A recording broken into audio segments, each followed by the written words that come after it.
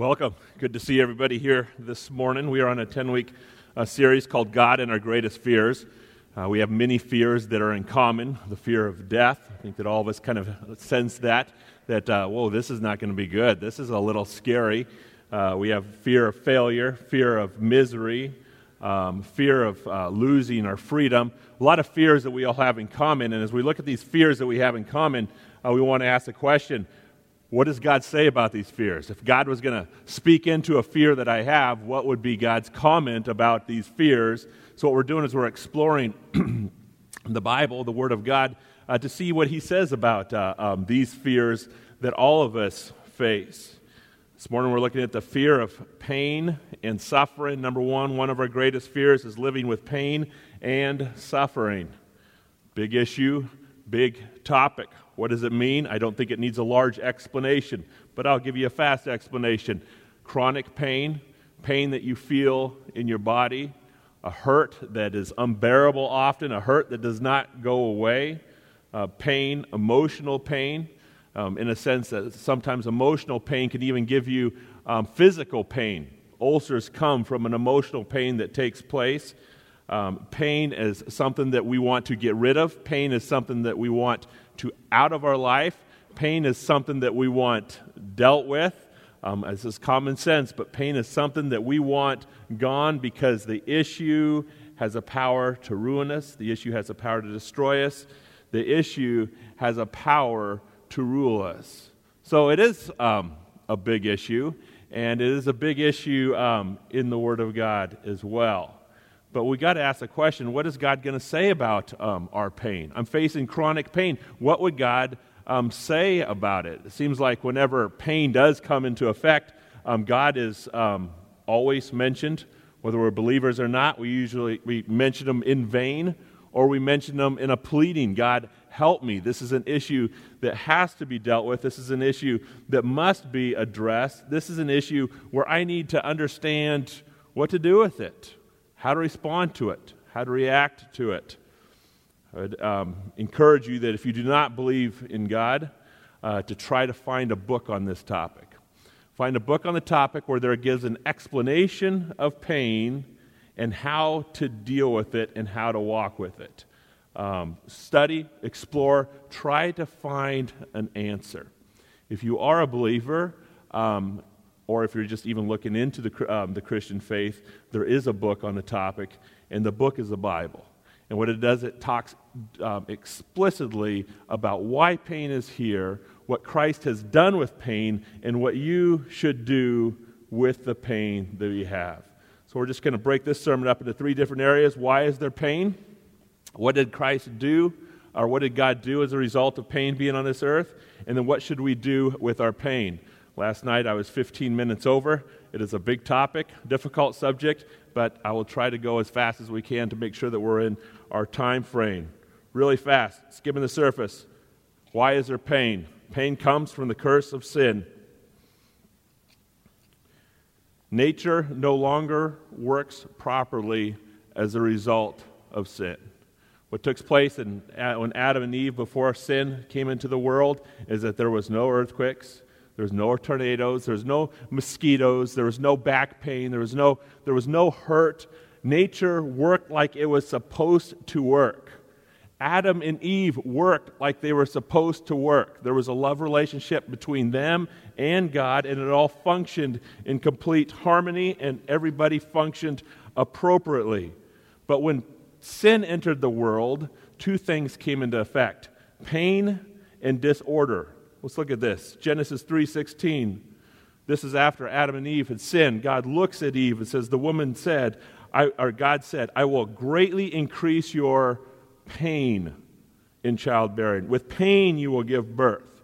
So we see the first mention after sin took place is that pain is going to come into your body. And this is specifically saying childbirth. But then the next thing, your desire will be for your husband, and he will rule over you.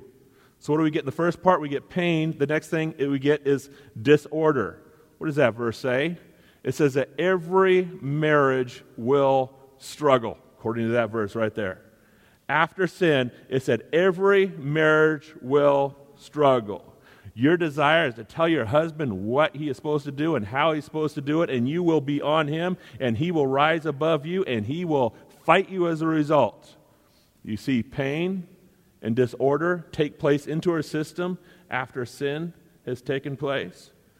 Have you ever said in an argument with your wife or an argument with your husband, why are we always fighting? Open up Genesis 3:16. That's why we're always fighting. Disorder in our relationships happen as a result of sin. Genesis 3:17. Cursed is the ground because of you. Through painful toil, now this is given to Adam, through painful toil you will eat of it. You will eat of it all the days of your life. And then we have the disorder. The earth, will produce thorns and thistles. And thorns and thistles will come, but there will be things that will be worse than thorns and thistles. Hurricanes, tornadoes, accidents, nature will have this curse and be against us as well. Romans 8:20, for the creation was subjected to frustration. I think we can all say that obviously creation is subject to frustration because we see the weather, we watch the news. Romans 8:22, we know that the whole creation has been groaning as the pains of childbirth right up to the present time. Romans 8:19, the creation waits in eager expectation for the sons of God to be revealed. Creation is suffering even as much as we are suffering as a result of sin. So here we have this pain, we know it, we feel it, and nobody in this world can deny it. Believe it or not, nobody in this world can deny that we carry pain. It's the way it is. But what is God going to say about it? What is God going to do about it? Is God silent about our pain? Is God absent as a result from our pain? Does God look at you and say, toughen up as a result of the pain that we're going through? What is God going to do in regards to a world that is now suffering pain and disorder? Now, what God does, we might not like, and often this is where we want to preach God the sermon rather than have God preach us the sermon. And the way that we often can preach God the sermon is, God, obviously you're not in control. Have you looked around lately? And it looks pretty ugly. Have you seen the pain that I'm going through? Obviously you do not care for me. Why? Because this pain is so severe that you must be absent as a result of this pain. Therefore, I'm starting to question, do you even exist as I walk through this pain? The other things that we do is we look at God and say, God, the pain that we see on this world has no reason, it has no purpose, it has no understanding. If you were in control, it would be gone. Obviously, you're not in control. Obviously, you do not exist. And people even start rejecting God as a result of what? As a result of pain that we suffer. Well, here's God's response to pain that has taken place. Number 3, first response. God chose to suffer worse than anyone who has ever suffered. God sees the pain, and since God sees the pain, He says, I will feel the pain worse than anyone has ever felt. We see the suffering of our Lord on the cross. I will move to the cross for the salvation of my people, and as I come to save my people, I will completely understand everything that they walk through in life as the nails are put into my hand. I will understand the pain of shame as I will stand up there, hang up there, half naked on the cross. I will understand the pain of rejection as even one of my greatest disciples, kissed me in betraying me. If you look at the cross, you will see nothing but pain, pain, pain, pain, pain as an explanation that God is going to go through it with you, and God is going to go even below you, worse than the pain that you have ever experienced. Now, you also might be thinking that, well, I was molested as a child, and I have suffered with that for my entire life. And that pain is so deep, that pain is so raw, that pain is completely unbearable. God doesn't understand that. Well, God does understand that. And the reason why God understands it is because when He was put on the cross and the nails went into His hands, you never hear Him scream. You hear Him moan. But when God took all the sin, all the shame, all the guilt, all the power that sin carries, and placed it on his Son, where he became the worst sinner, yet perfect, according to Martin Luther, the worst sinner, yet perfect, because every sin rested on his shoulders and he felt the pain of it. It was then that God turned his head. And it was then that he cried out, my God, why have you forsaken me? I will take the pain of every sin that has happened on this earth, and it will be on my shoulders, and I will feel it. Why? I believe because I think he completely understands how much we hurt. He does understand how much we hurt. He also understands how much we deserve it because there is sin, but he understands how much he loves us, and as a result, he has responded to us in that way of taking that pain on his shoulders. Hebrews 2:17.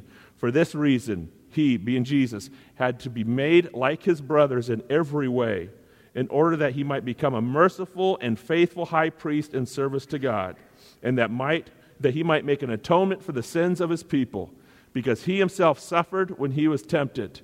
He is able to help those who are being tempted as well. So we think of pain. I'm hurting. I must be doing something wrong. I'm suffering. There must be something that's taken place in my life that is absolutely not good. Maybe I'm not pleasing God. Is that the case? God looked at Jesus and said, I demand that you are perfect. And as a result of Jesus being perfect, God killed him for it.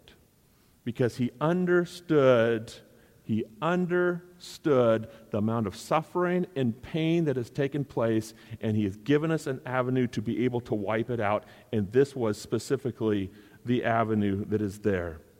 Next thing God did, God has given us an opportunity to have an eternity without pain. You consistently hear the words, life is short. As I was a child, I remember looking at adults and say, I will never be that old. I think that I will die definitely before I get to that point. I remember thinking that when the pastor was preaching, it seemed like he always talked about Jesus coming, and we just can't wait till Jesus come. And I remember a prayer that I prayed when I was a child, God, please help me to get married before Jesus comes, because I would really like to, have the experience of that, a relationship. And so I was almost scared of Jesus coming because it seemed like it was going to be so short. But all of a sudden, I've been married for 20 years. I think that's a little crazy. Raising kids, you think, okay, it's going to be a long time when my kids are growing up. And it was yesterday that they were crawling, and today they are driving, and life moves fast. I'm 44 years old. If I doubled my age, I'd be 88. No offense to anybody who is 88, but if I'm not dead, I'd be anyway. It is fast. It is fast, and I think that we all can know that it is fast, and it comes. And every time we look around, it's like, boy, this is moving fast. It is moving fast. And as a result of this moving fast, God is saying, hang on. God is saying, hang on. Hang on, because there is a day that I will wipe every single pain away. Now, one of our prayers is, God, why don't you wipe pain away right now? Why don't you get rid of pain right now? In other words, why don't you clear all evil and all pain out of us right now? So that's often the prayer that we do. Then God says, no, I will get rid of pain later. Why would he say something like that? It says in Matthew, when it talks about the sheep, that hold on until everybody is in my fold. If God got rid of pain during the Reformation, and he came and gave us all freedom and came and returned, you know what? I would not be able to be in the arms of God. Why? Because Reformation took place in 1500s. I'm in 2000. 18? So looking at our years, what is God doing? As we're walking through this pain, he says, I am not getting rid of pain. I'm not getting rid of evil. I'm encouraging people to hang on. Because as you guys continue to hang on, more people are coming to my fold. Therefore, hang on and survive, but hold on to this promise. one day every tear will be washed away. Revelation 21:4. He will wipe every tear from their eyes. There will be no more death, no more mourning or crying or pain. And the order of the things has passed. For the old order of things have passed away. 1 Peter 1:3. Praise be to God, the Father of our Lord Jesus Christ. In his great mercy, he has given us a new birth into a living hope through the resurrection of Jesus Christ, and into the inheritance that can never perish, spoil, or fade, kept in heaven for you. In this you greatly rejoice, though for a little while you may have had to suffer grief in all kinds of trials. Hold on, there is going to be a resurrection, and when that resurrection takes place, it is going to be absolutely amazing, and every tear that you cried and every pain that you had will be nothing compared to what you will receive when Christ returns. Romans 18, I consider that our present sufferings are not worth comparing to the glory that will be revealed in us when Christ returns. Number 5 is what God has done. God has chosen to use pain as a megaphone to reach the lost world. If you look all the way through Scripture, you see death, you see pain, and you see Satan at work. But what takes place through death and through pain and Satan at work is there's still God who is in control. And Satan can only accomplish the opposite of what he wants to accomplish. And the reason why he can only accomplish the opposite of what he wants to accomplish is because through pain and suffering, you see the beauty of life. You see the beauty of somebody that carries eternal life, that carries strength, that carries a home that is beyond this home. Whenever suffering takes place and it's happening on a believer, this is a chance that we can have a megaphone to say, my world is not, this world is not my home. All the way through Scripture, we see Job suffer. But as Job was suffer, what do we do? We've been reading about him for over 3,000 years. The story of Job. If Job never suffered, you would never know the story. You never know Job. Because the whole book is written specifically for the purpose to see that Job doesn't even belong here on this earth. Job, knowing God, belongs in heaven, and we know that he belongs in heaven. Why? Because the suffering that took place made a revelation from his heart stand so tall that this man has a God that is beyond his pain, beyond his suffering. So what God has done is God has chosen to make it a megaphone to the lost world that does not have eternal life. And the megaphone is a large statement that says, there is a God, and there is no louder megaphone in the world that says, I am in pain, and I rejoice because there is a God. 2 Corinthians 12:7.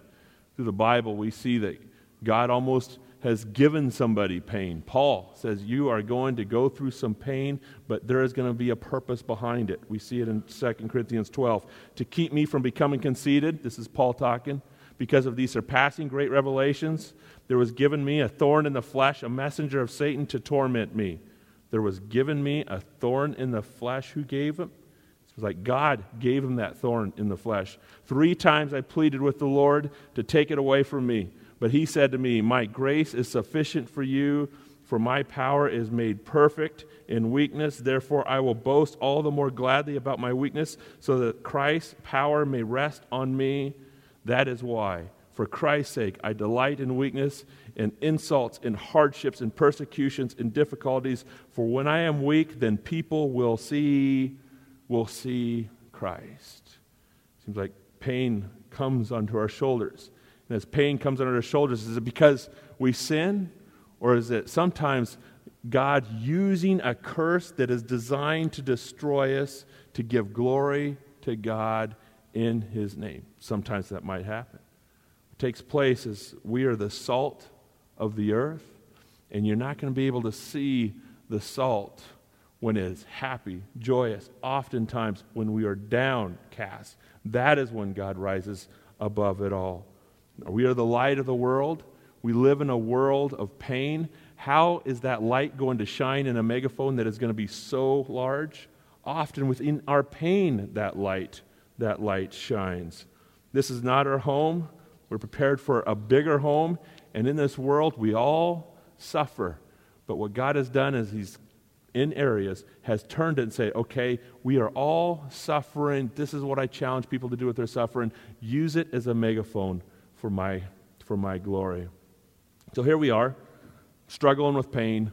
What should we do? How should we respond?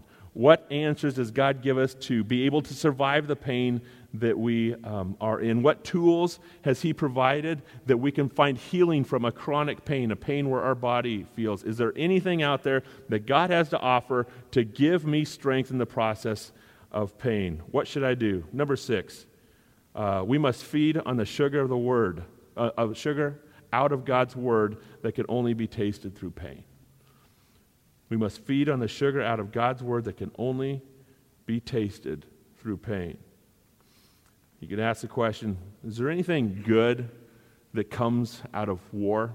And I'm not talking about results. I'm talking about that comes out of the sickness and ugly of war.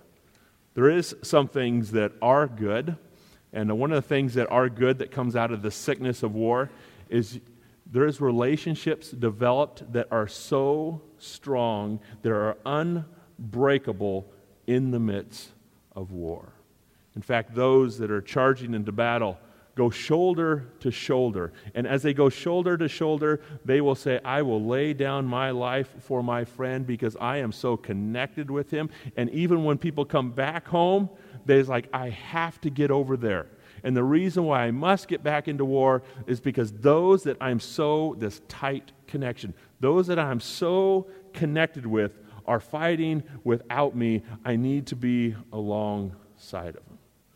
See, what happens in pain is it seems like relationships continue to grab more than they've ever grabbed before as a result of pain. We saw that in the beginning that disorder is going to take place. And in disorder, what happens? Disorder comes to relationships, comes to husbands and wives. And as this disorder comes into relationships, two things are going to happen. It's going to drive you away, or it's going to drive you closer. You see what's taken place, that in war, in pain, in walking through an earth that is very, very rough, there is relationships that are growing rich as a result of things that we suffer. When you study the people that have suffered the most, it seems like they have received the most sugar from God. Look at Job. The whole book is on suffering. And he makes a statement at the end of his book. If we often would think that, why doesn't Job chew God out and tell God what for as a result of his pain? But he makes a statement at the end of his book that is one of the most powerful statements in the Bible. Here it is. Then Job replied to the Lord, I know that you can do all things. All things. In other words, I know that you could have relieved me of my pain. I know that I could have been set free from my pain. But no plan of yours will be thwarted. I suffered. I went through it. You could have relieved me, but no plan, there's a plan in it, will be thwarted. You asked, who is it that obscures my counsel without knowledge? Surely I spoke of things I did not understand, things too wonderful for me to even understand. You said, listen now, and I will speak. I will question you, and you shall answer me. And then he says the words, my ears had heard of you, but now my eyes have seen you. Therefore I despise myself, and I repent in dust and ashes. He tasted something from God that he would have never tasted if pain did not take place in his life. My ears have always heard you, but now that I've walked through this, I have seen you clearly. Seen what? Seen your mercy, seen your love, seen your compassion, seen your power, seen your will. Spurgeon says we cannot expect to see God at his best until we see the devil at his worst. Psalms 119:50, my comfort in my suffering is this, your promise preserves my life. Martin Luther said, I could never rightly understand some of the Psalms, until I was afflicted. John Trapp explained that I could never understand the truth of Scripture until it was burned in me with a hot iron. In this pain, there is a relationship that you can have with God that is the most deepest relationship that anybody can have with God, determined on the extent of the pain that we are even facing. Also in war, the other thing that you will see is you'll see the greatest heroes that has ever arisen on this earth. You see heroes that have stood tall, that said, I will lay everything down for my brothers. Those heroes come as a result of conflict. I think as we look at pain on this earth, God is a hero that brought salvation to us. And as pain is coming, what can we do? We can say, God, I am the one that you are going to be holding on to. And as a result of me holding on, the world is going to see the hero that saved a lost person like me that does not deserve to be saved. Lamentations mentions it. I remember my affliction and my wandering, the bitterness of the gall. I will remember them, and my soul is downcast within me. Yet this I call to mind, and therefore I have hope. Because of the Lord's great love, we are not consumed, for his compassion never fails. They are new every morning. Great is your faithfulness. I say to myself, the Lord is my portion, therefore I will wait for him. The Lord is good to those who hope in him. To the one who seeks him, it is good to wait quietly for the salvation of the Lord. It is good for a man to bear the yoke while he is young. Let him sit alone in silence, for the Lord has laid it on him. Let him bury his face in the dust. There may yet be his hope. The greatest struggles comes the greatest victories. The greatest struggles also come the greatest relationships. When I was a youth pastor, we used to take our kids hiking down the Rogue River Trail. And it's a 40-mile hike. And we carried large backpacks, and the heat was always severe. 3 times we ended up meeting bears. Twice we ended up meeting rattlesnakes. So it was not an easy trip. And every time I was on the trip, I told the kids, make sure I don't plan this next year. Because it's like giving childbirth. You forget the pain, and then you keep on planning it every year because the blisters come, the blood comes, the sweat, the hurt, all those things come. I remember the first trip that we had one girl that fell asleep because she was so exhausted, and as she was sleeping, she was barfing up her spaghetti and still didn't wake up, it seems like. She just sat there and laid and barfed. It's interesting that whenever I see my youth kids, they're adults now, whenever I see my youth kids from Deaver Connor, what do they talk about? Talk about the Rogue River Trail. Talk about the Rogue River Trail. Why? Because I think that Rogue River Trail connected us more than anything.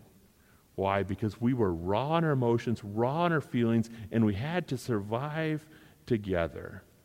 When we get to heaven, what are we going to talk about? I think we're going to talk about this life called on earth. Remember those times that you were in your dark moments? Remember this time that you were in pain? It seems like, God, you were absolutely amazing during those times. And for eternity, I think that's what we're going to talk about. Number 7, how do we deal with our pain? Leverage your pain for the purpose of ministry. There is only one thing that hurts in life more than pain. There's only one thing that hurts in life more than pain, and that is a life without purpose. In other words, a life without purpose is more painful than a life with pain. I think that's the only thing that hurts more than pain. Do you believe it? Some might disagree with me. Anybody who disagrees with me obviously doesn't have a TV and obviously does not watch movies. Have you ever seen movies? What are the theme of almost every movie, at least the movies I watch? This is, exit the romance movies. But there's kill, there's fight, and they're all willing to die for what? A purpose. Charge into battle. Why? For the purpose of victory. Fight for the purpose of rescuing your love. Conquer for the purpose that you will not be conquered. Death for the purpose of revenge.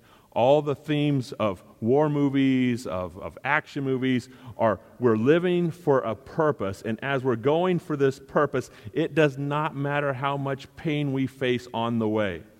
Have you ever watched a movie and said, oh, no, don't go through the pain, don't go through the pain? You don't do that. Well, you say, stay strong, get to the purpose, get to the purpose, get to the purpose. And what are we? We're attracted to that. Why? Because purpose carries more power than pain.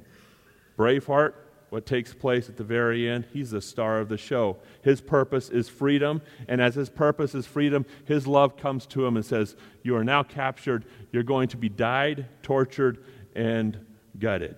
And she says, I cannot bear that thought. And what was his comment? Famous comment, everyone dies, but not everyone really lives. Just in a sense that I don't care about the pain. I've got to hold the purpose. The purpose is what drives me. Pain's okay as long as the purpose is there. The Titanic, this is just a couple movies. The Titanic, what's the last scene? You have Rose that's on the gate floating in the water. It's freezing cold after the ship sunk. And then you had Leonardo DiCaprio, I forgot his other name, sitting in the water. And as he's sitting in the water, he is shaking, shivering, and in moments, he's going to die.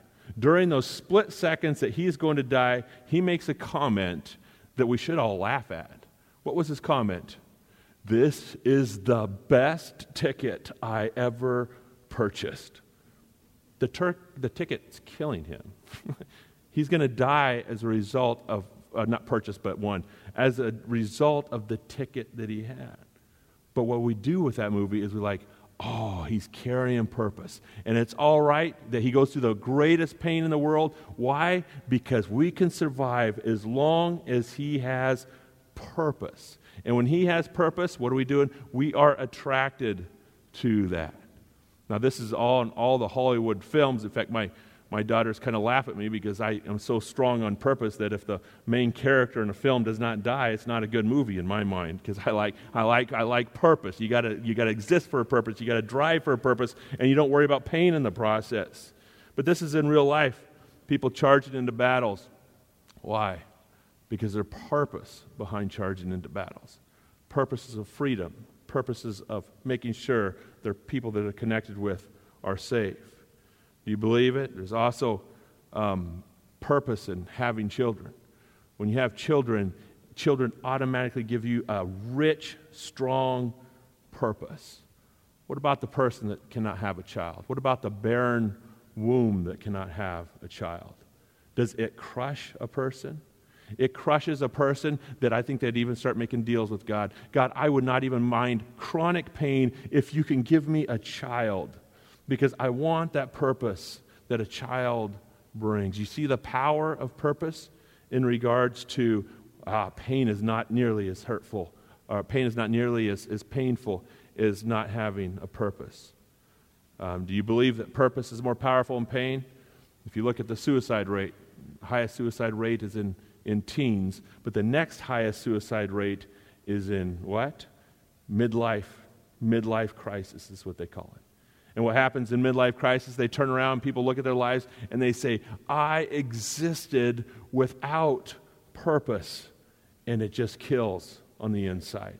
It hurts worse than pain. And many people would say, I'd rather have painful life rather than have a life with no purpose.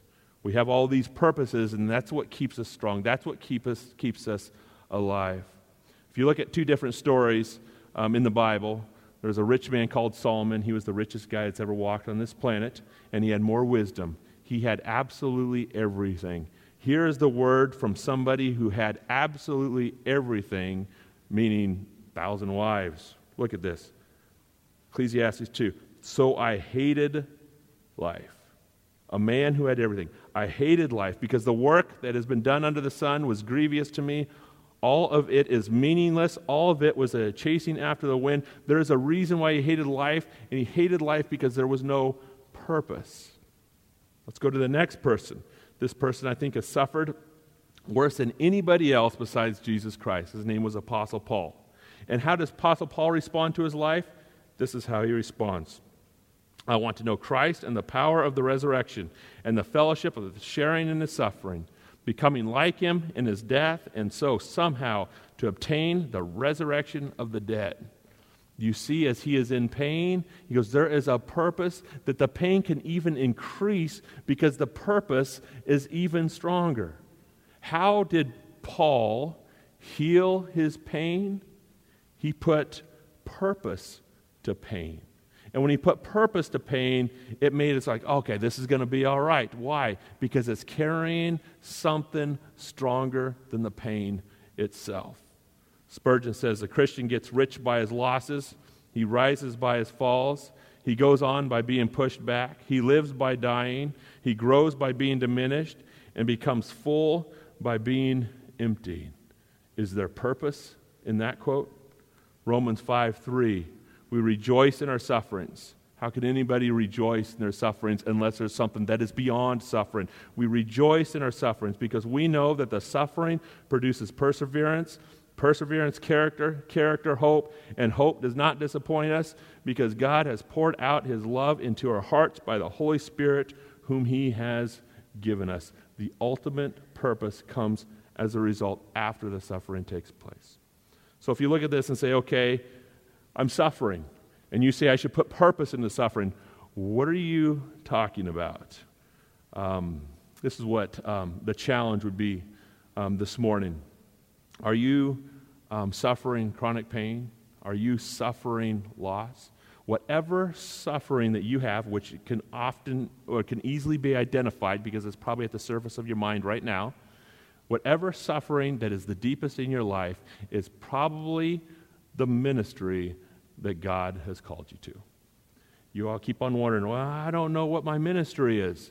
The suffering that you are going through is probably the ministry that God has called to. Why? Because it is the biggest megaphone that you have. Are you suffering chronic pain? How many other people are suffering chronic pain? How many people in this church are suffering chronic pain? Are we walking together in the process of suffering through the chronic pain? Are we isolated from each other in the process that we are suffering chronic pain? You see, what takes place is pain gets us connection to God, but pain can get us connected with each other and cause a megaphone even to the lost world that says, what does the church have to offer me? If somebody walks in the door with chronic pain and they look at the bulletin, they say, a group of those who suffer with chronic pain, come and find relief. Come and find fellowship. What happens is it will attract people like crazy to ministry. It will attract people like crazy to relationship, to people. And what takes place is you'll have a group that is strong, that is connected, that are walking together. How many people are suffering with loss of children? It hurts and it aches inside. Can that be a ministry? I do not understand the pain of somebody who has lost a child. But I believe that there's many people in this room that understand the pain of those who lost a child. What takes place is if you're reading through the prayer letter and you see, I am suffering loss of a child, and you have lost a child, that is the time that you call the church and say, can I have this individual's number? Because I want to minister to that person. You'll be the strongest megaphone that person can possibly ever have. Absent fathers, people are struggling with that. Why don't we get together and try to say, this is struggling, I'm hurting, it's painful, talk about it. Sexual assaults, I think that you'd be surprised how many people in this church have gone through sexual assaults as they were children. And the reason why I say that I think you would be surprised is because I've worked here for 11 years and I am shocked with how many people have gone through sexual assault and still living with it as children. Can I minister to them? Can Pastor D minister to them? Not nearly as powerful as somebody that says, I have faced it as well. Let's hold on to each other as we go through this war, as we go through this difficulty. Pain of past abortions. People have had an abortion. It sticks with us. It carries with us. And there's a pain that continues to happen. Getting people together and talking about it and working through it together is very, very powerful. The pain of facing death. There's been many deaths in the church, and I would just have a mention. I did not ask to use her name, so I won't use her name, but she is here, and I just want to use her as an example. She's in her 80s, and she has received cancer, and the cancer is not good. The cancer is not healthy, and it has a possibility of taking her life. She goes to a small group on Thursday night, and in that small group, I know numerous people that are suffering with cancer as well. And I had somebody in the small group come up to me, and with tears in their eyes, this person was broken, looked at me, and said, I think that God has given us this individual that is suffering with terminal cancer, has given us this person to teach us all how to die. To teach us all how to die. Why did that person say that? Because this person with terminal cancer has a smile on her face. She says, I have God, I have Jesus, I have strength, and we're all going to die, is what she says to me. We're all going to die, and we're all going to meet Jesus, but there's still a strong faith that is there. We need champions like that. The world needs champions like that. And as a result of a champion like that, I stand at 44 years old. I stand completely amazed at the beauty of God by looking at a champion like that. What do we need to do? Grab a hold of ministry to her pain. It heals people, but also heals us. Why?